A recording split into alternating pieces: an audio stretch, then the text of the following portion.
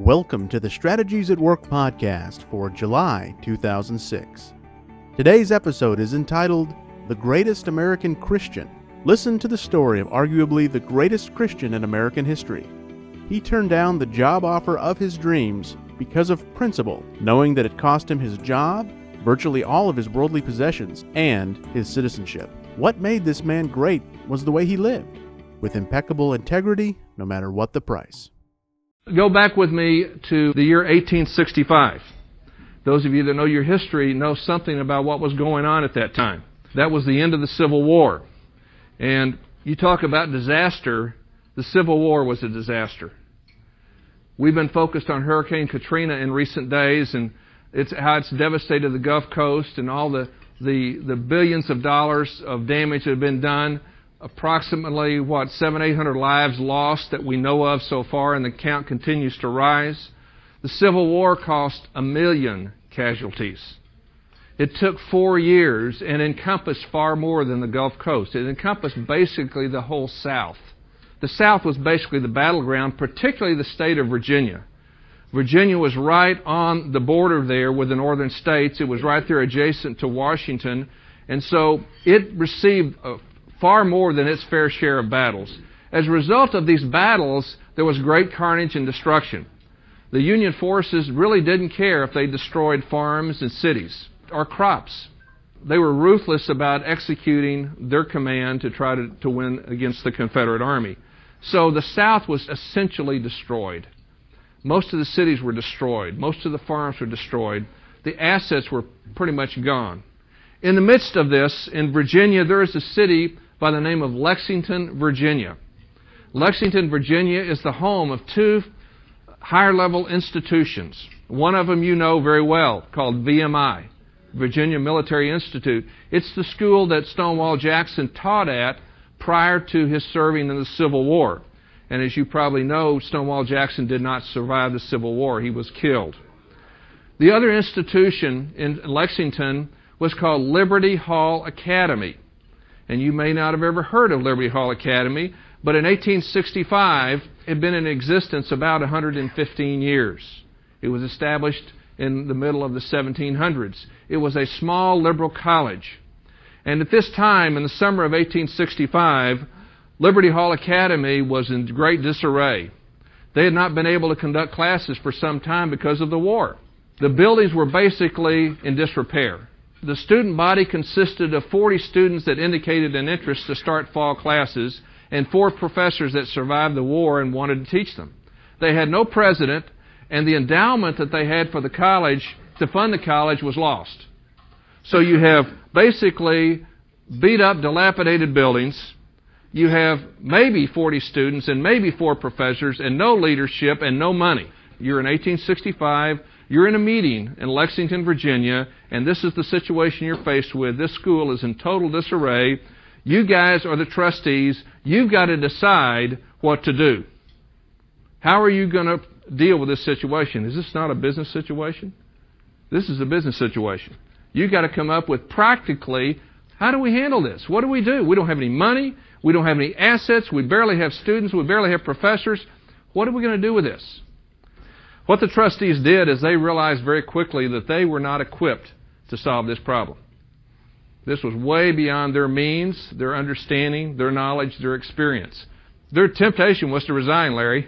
That was exactly their temptation. But they knew that God had called this organization into existence. It had been in existence for well over 100 years. It was serving a great purpose and very important to the resurrection of the South. So they knew there had to be a provision from God for this institution. So as they began to ask, and they began to seek, and they began to knock, an idea came up. And the idea was, what we need is a great president, a great administrator, a great leader, someone who's really respected by the community, who would draw students, who would draw faculty, who would draw funds, who would draw support, even though the South was in bad shape. There really wasn't much money. Confederate money was worthless. And that's all most of the Southerners had at the time was Confederate money. So there really wasn't hardly any money. It was like during the Depression when there was no money here in the United States. So they knew they had to find a man that could help them. So they identified a man, and I'm going to call him Bob. And they went to see Bob, and they laid out this proposition to Bob.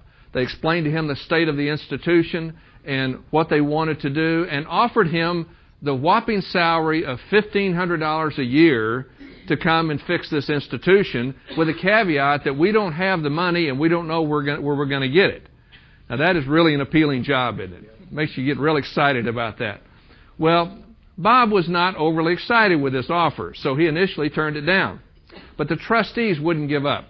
They continued to cajole him and talk to him and encourage him. And finally he said, okay, I will sit down and pray, and I will get with my advisors, and we'll seek the Lord on this. So he did. For several days he prayed, he talked to his advisors, he sought the Lord, and finally, on about the third day, he woke up and he asked himself a question. He said, here I am, I'm 58 years old.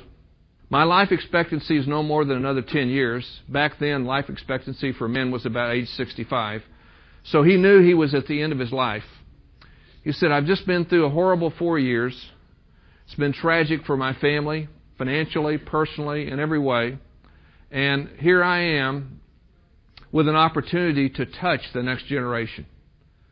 You know, what better work could there be to do for me at my age, at my point, with my experience, than to touch the next generation? So he decided to take the job. In September of 1865, he got on his horse and he rode from Richmond to Lexington. He showed up unannounced, reported for duty. A month later, they had a swearing-in ceremony. Now, this was back in the days when somebody was installed as the president of an organization, they had a swearing-in ceremony. Now, we don't do that today, except for the President of the United States or maybe high-level government officials. But basically, he was sworn in. He basically took a pledge of allegiance and swore to uphold the values and principles of this organization. And then they had a prayer. And the prayer for most of us is not very meaningful. It's just a formality that we do. But it was very meaningful to Bob, because Bob knew there was no hope for this organization without the work of the Holy Spirit and the leading of God as he went about reconstructing this institution. So it was a very sobering time, a somber time. The first thing Bob did when he got into office is sit down and decide, what is my philosophy going to be? And he realized the most important thing about education was something that we today totally disdain. And that is imparting a biblical worldview to the students. He realized that if I help educate these students and all I do is I give them facts and teach them about history and teach them how to crunch numbers, and I don't give them the character and values to use these properly, what have I created? I've created tyrants, terrorists, people that are going to abuse God's world, His creation.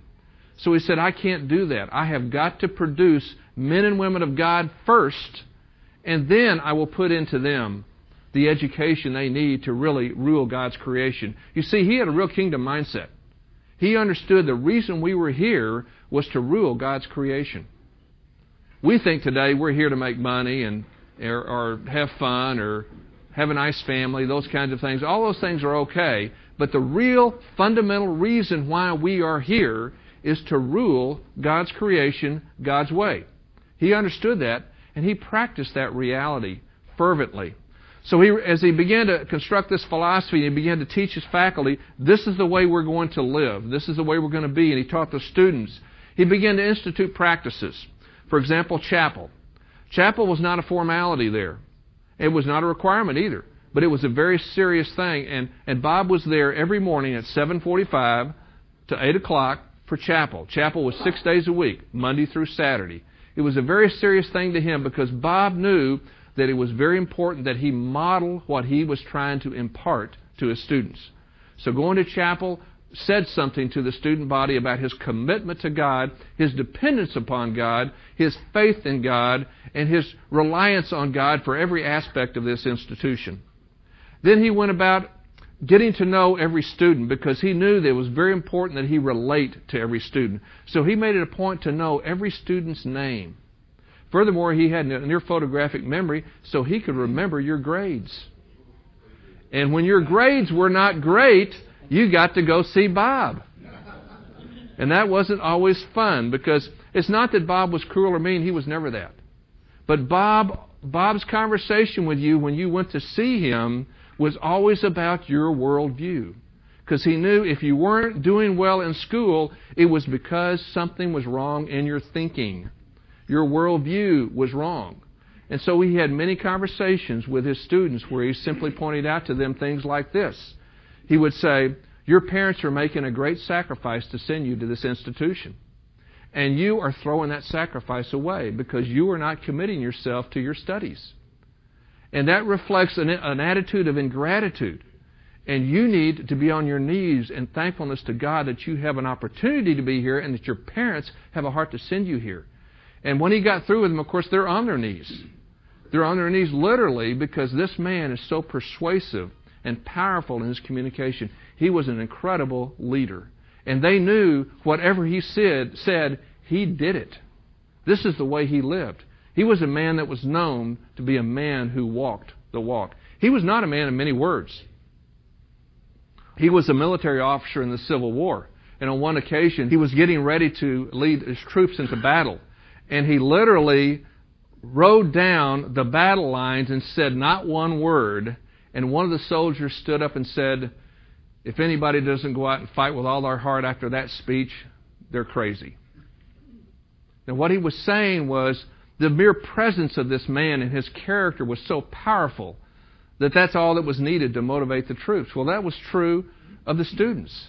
The mere presence of his in his office was just awesome. There was a student one time that talked about how he was going to go in and see the president and how he would not break down.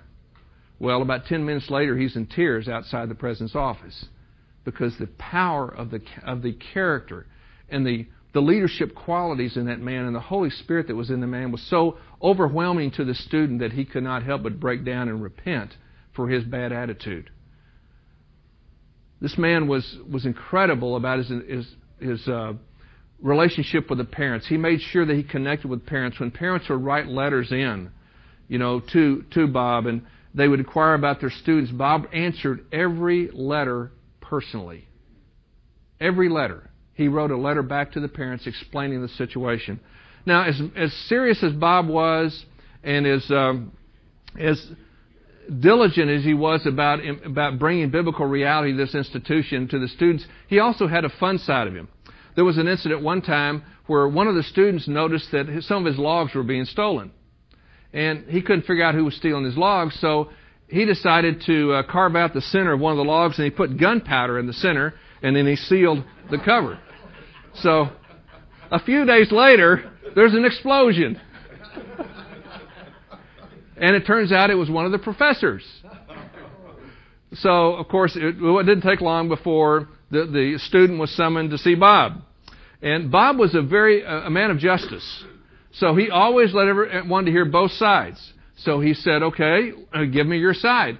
And the student said, sir, you need to understand it was not a malicious prank on the professor. I have suspected somebody has been stealing my firewood, and so I planted a trap. I put some gunpowder in this firewood, and lo and behold, the professor took my firewood, and that's what happened. And Bob sat there very kindly and said, next time use less gunpowder. So he had a fun side to him as well. He was a very just and kind man. So you look at this man, and you look at him over 5 years that he was the president. He took this small liberal arts college from a total state of disrepair, a total state of chaos, really bankrupt state, a state in which by all rights they should not have survived, and he turned it into a strong institution with a great reputation, even added to the curriculum. It became a university. They added the sciences and upper-level mathematics and in medical studies and those kinds of things under his tutelage and his vision. He took what was rightfully dead and he brought it to life. Now, how can you do that in the midst of chaos? And that's what was going on in the South in 1865, was nothing but chaos. How do you do that? Well, I'm going to submit to you it takes an incredible man of God to do that.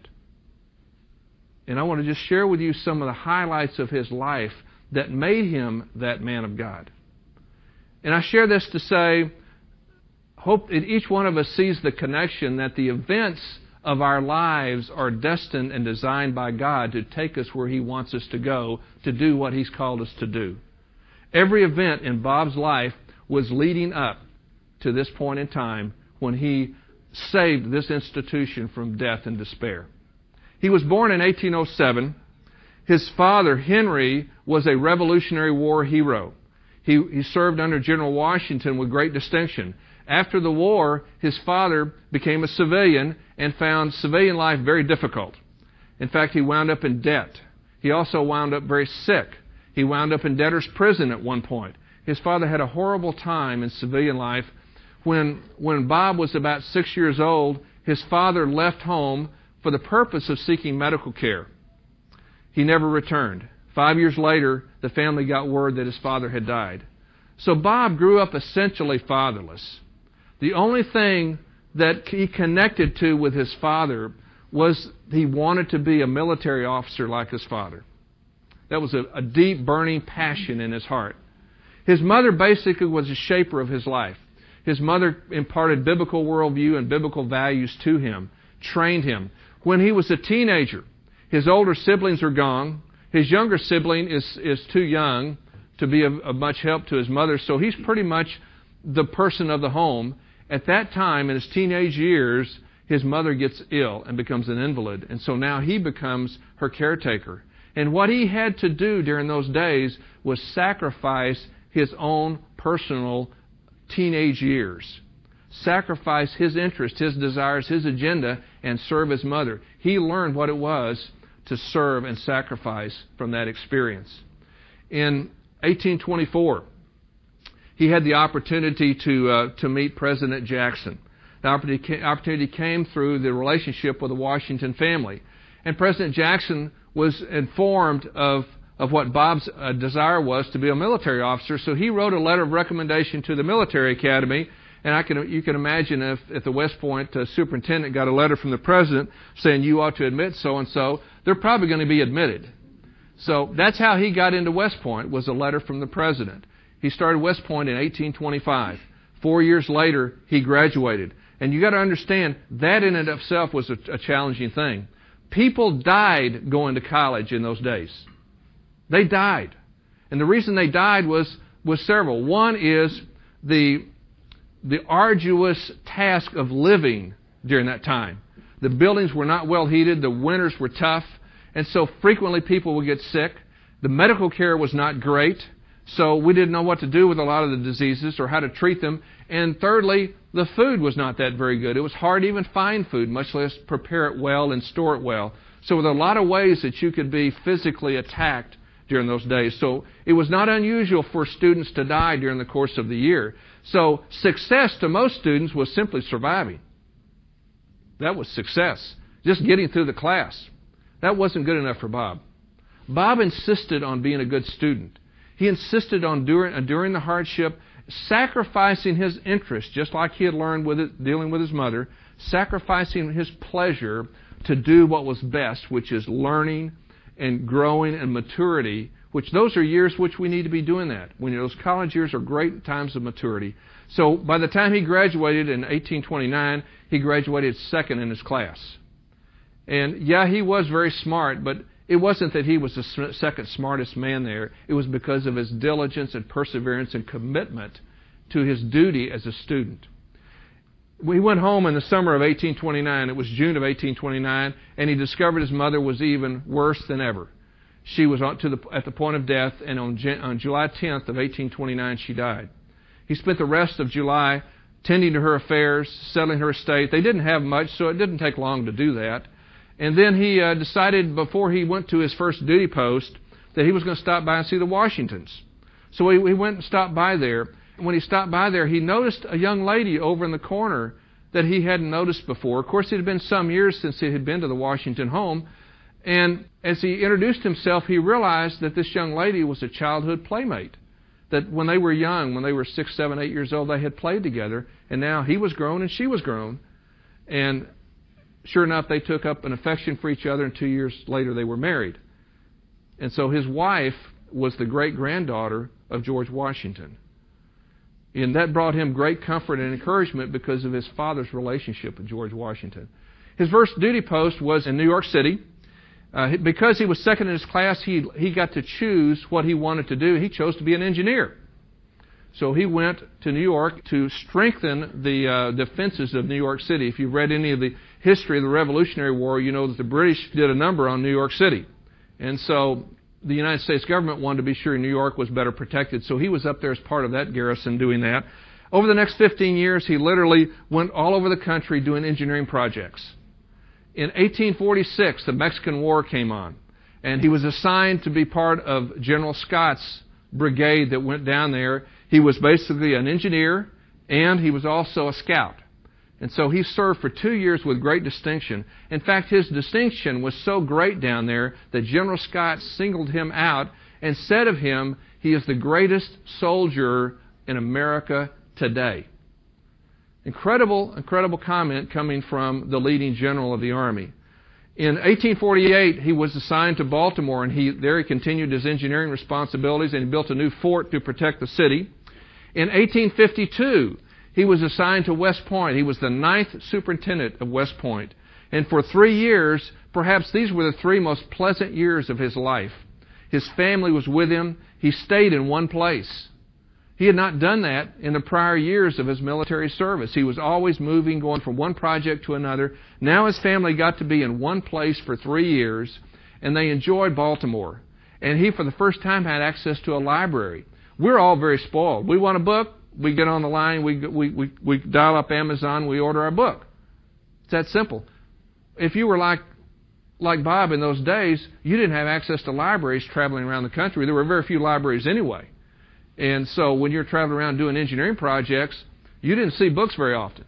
So now he's at West Point and has a chance to digest and read world history and geography and military history and mathematics. He really dug in like a student and just voraciously absorbed this information and loved it. In 1855, he was assigned, by then he was a colonel, and he was assigned to be the head of the 2nd Cavalry, which was stationed in Texas. So he came to Texas. And basically he was on Indian duty. And that lasted for 2 years. And by the way, it was very boring, monotonous, dirty, lonely duty. It was very tough duty. But Bob never complained. He knew that God had him there for a reason. You see, the older that Bob got, the more convicted he was of the reality of the biblical worldview. He saw everything in his life as given to him by God for a reason. His job was always to do his best and seek to understand what God wanted to do through his hands. In 1857, he got word that his father-in-law, the grandson of George Washington, died at age 77. Since there were really no other males back home to tend to the family farm, he got a leave of absence and returned to the family farm. He found it in great disrepair, and much to his surprise, he found his wife in a similar condition that he found his mother in some years before. His wife was now an invalid, and she was not able to care for the house. So he got an extended leave of absence for 2.5 years to settle his father-in-law's estate, which included problems with debtors, almost no cash, the farm in disrepair, and not bearing much crop. He had a few slaves, but the father-in-law had told him in his will, I want the slaves released on a certain date. In the meantime, you care for them. And that didn't bother him at all because he didn't believe in slavery. He was very eager to free the slaves, even though it would put him in a hardship and a bind. He didn't really have a way to take care of the farm without the slaves. But he was very eager to do that anyway. For 2.5 years, he did things that he was not gifted to do. And from that, he learned the importance of being willing to stay in the game that you were assigned to, even if you didn't know why you were assigned to it, and even if you weren't particularly gifted to do it, you continued to do it faithfully.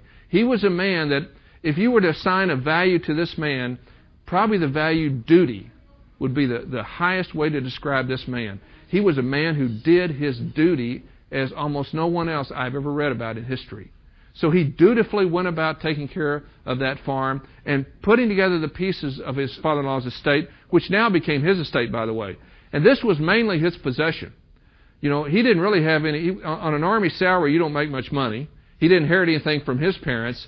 his wife's family gave him this farm, and that was pretty much it. So if you looked at his balance sheet back in 1860, pretty much what you would see on the asset side is a farm. You got a few slaves that are getting ready to be released. You got almost no cash, and he was working hard to pay off the liabilities. And that's why it took him 2.5 years before he could go back to his duties in the military. In January of 1860, though, he got the conditions in good enough shape that he was able to go back to Texas and resume his duty as head of the 2nd Cavalry. Now, I don't know if that was going from the frying pan into the fire, but it may have been, because he wasn't good at farming, and he sure didn't like the boring life in Texas. That wasn't fun, but that was what he was assigned to do. So he was dutiful, and he went back and did that. He did that for a year. And during that year, it became very clear that the North and South were separating. And gradually, one state after another began to secede from the Union. Finally, February 1st of 1861, Texas voted to secede from the Union, and he's sitting there in Texas. So the United States government called him back to Washington, told him be here by April 1st. April 1st, he shows up in Washington.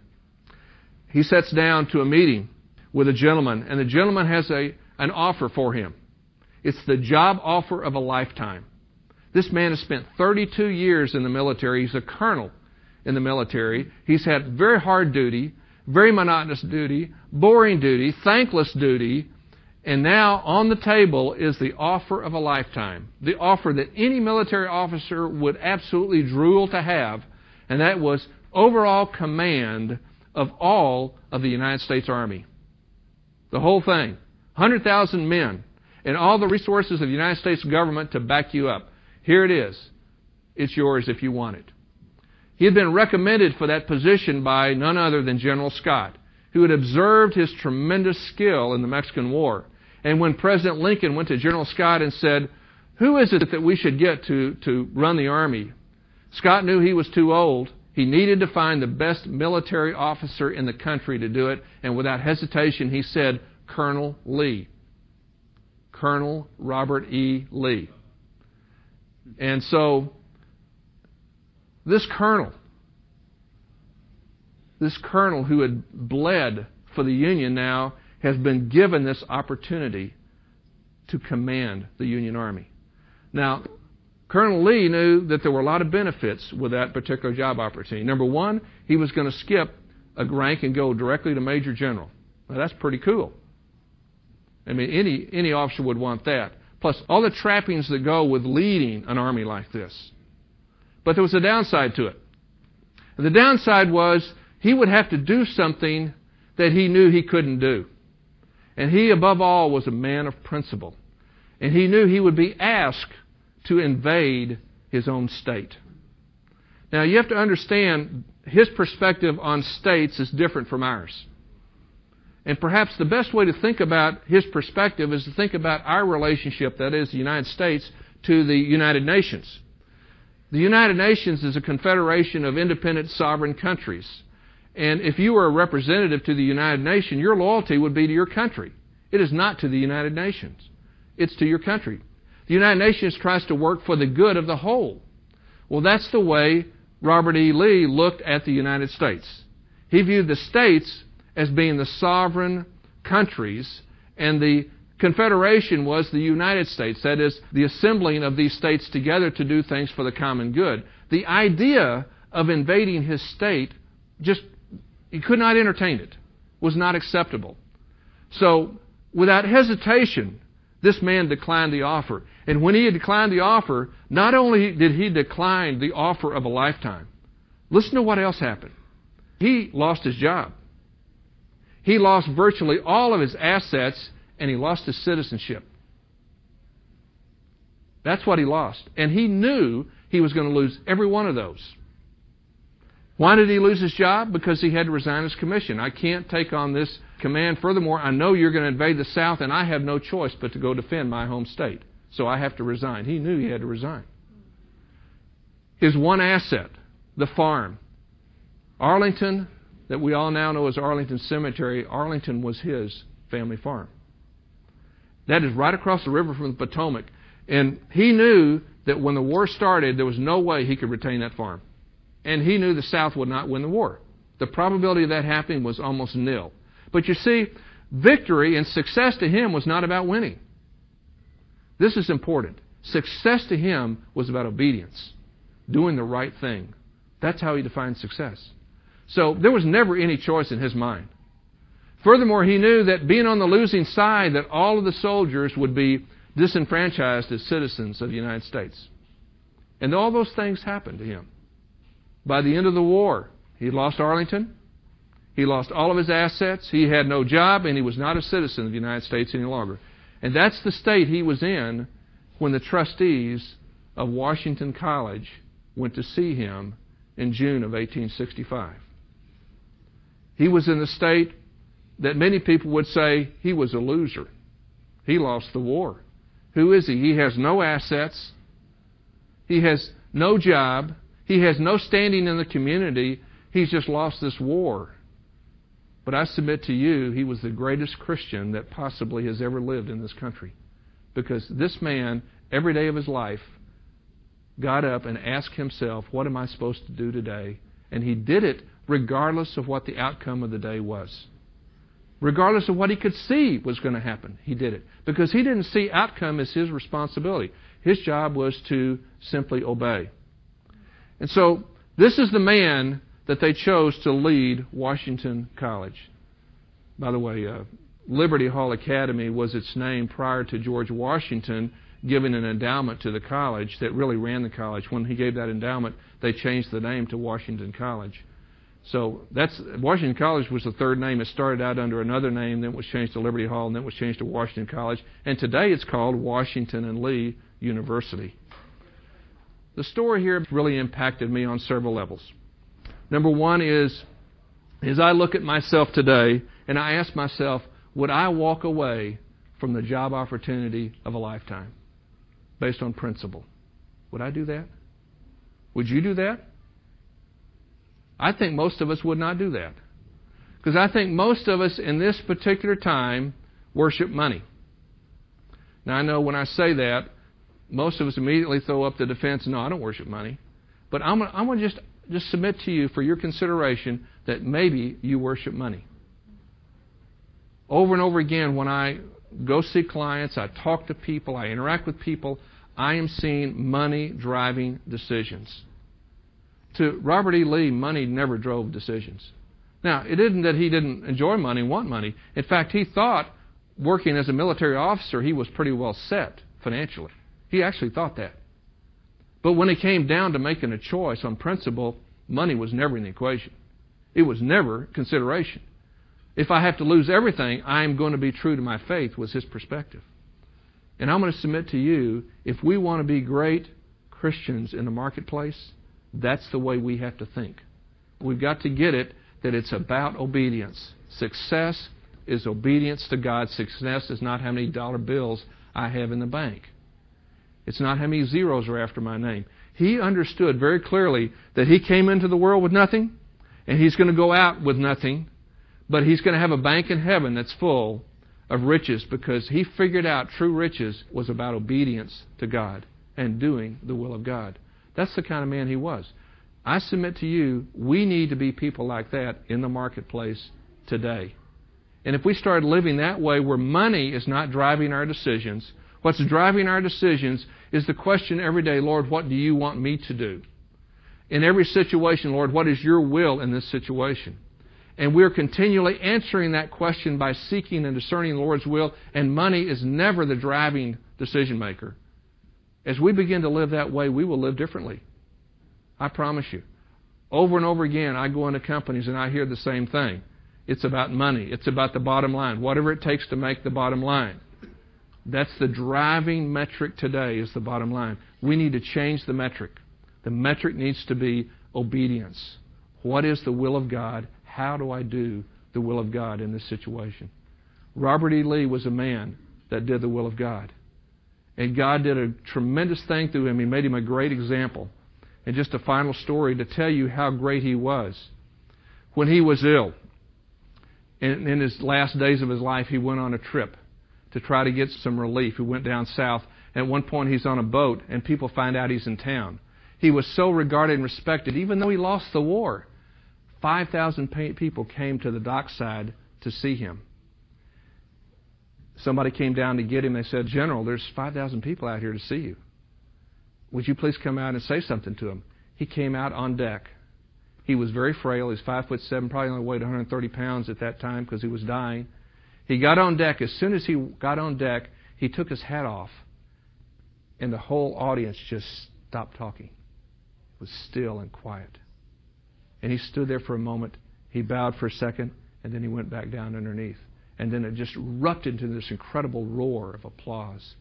This was a man that walked in such integrity, had such a reputation, that he was regarded with great, great esteem and honor. So much that even though he wasn't a citizen, people tried to nominate him for President of the United States.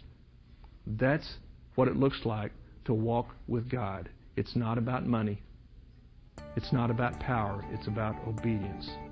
Lord, give us the grace to learn to obey and to find success as obedience to God. We hope you've been challenged by this podcast to consider biblical work principles in the workplace. For more information, visit strategieswork.com, or to give feedback or sign up for our newsletter, please send an email to podcast@strategieswork.com. Thank you for joining us for this podcast, and we look forward to seeing you next time.